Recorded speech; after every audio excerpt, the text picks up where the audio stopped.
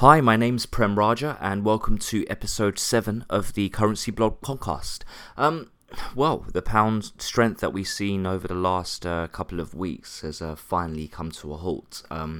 Political tensions in the UK have risen following the Supreme Court decision deeming that Boris Johnson's prorogue of Parliament was actually unlawful.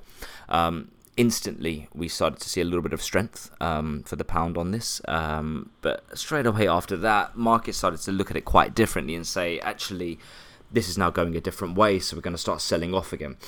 Immediately, we started to see MPs return to the House of Commons following this decision, and they began putting pressure on the Prime Minister straight away about this decision and on Brexit in general. It seems that the Parliament aren't very confident in Boris Johnson's negotiation tactics, and they still believe that he's going to try and go through the Brexit deal without actually getting a deal at all.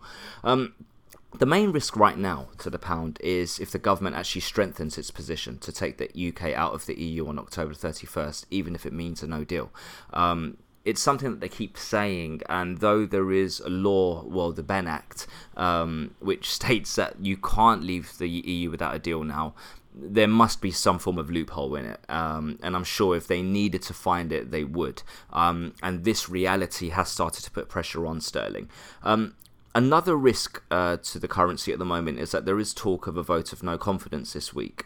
Now, what the Parliament have looked at is that they don't want a caretaker government, i.e. they don't want Labour to be the caretaker government if this were to go through. However, they're happy for Jeremy Corbyn to be caretaker Prime Minister, to then get a Brexit extension, and then for us to have a general election, which is of course a risk that we have on the cards probably for November.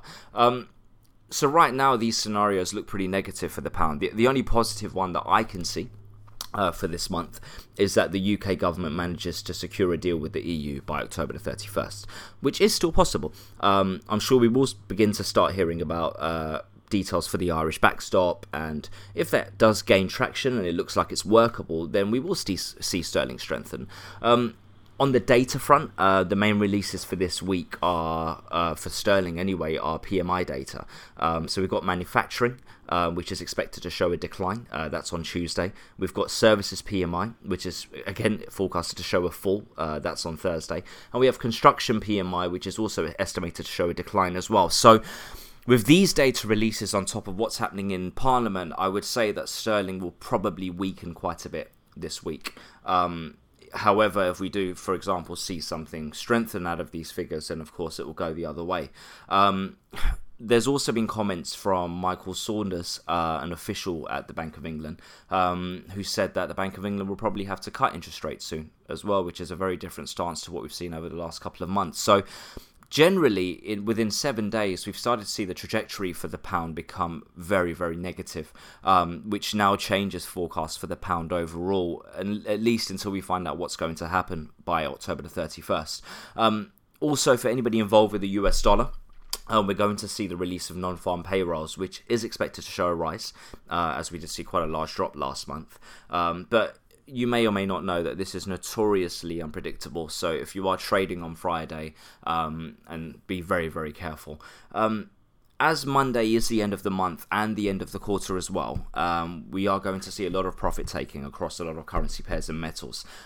We've already seen large drops in oil, gold and silver, but if you start to see it in the pound and dollar as well, especially after the strength we saw in the dollar last week, you know why. It's just going to be profit taking.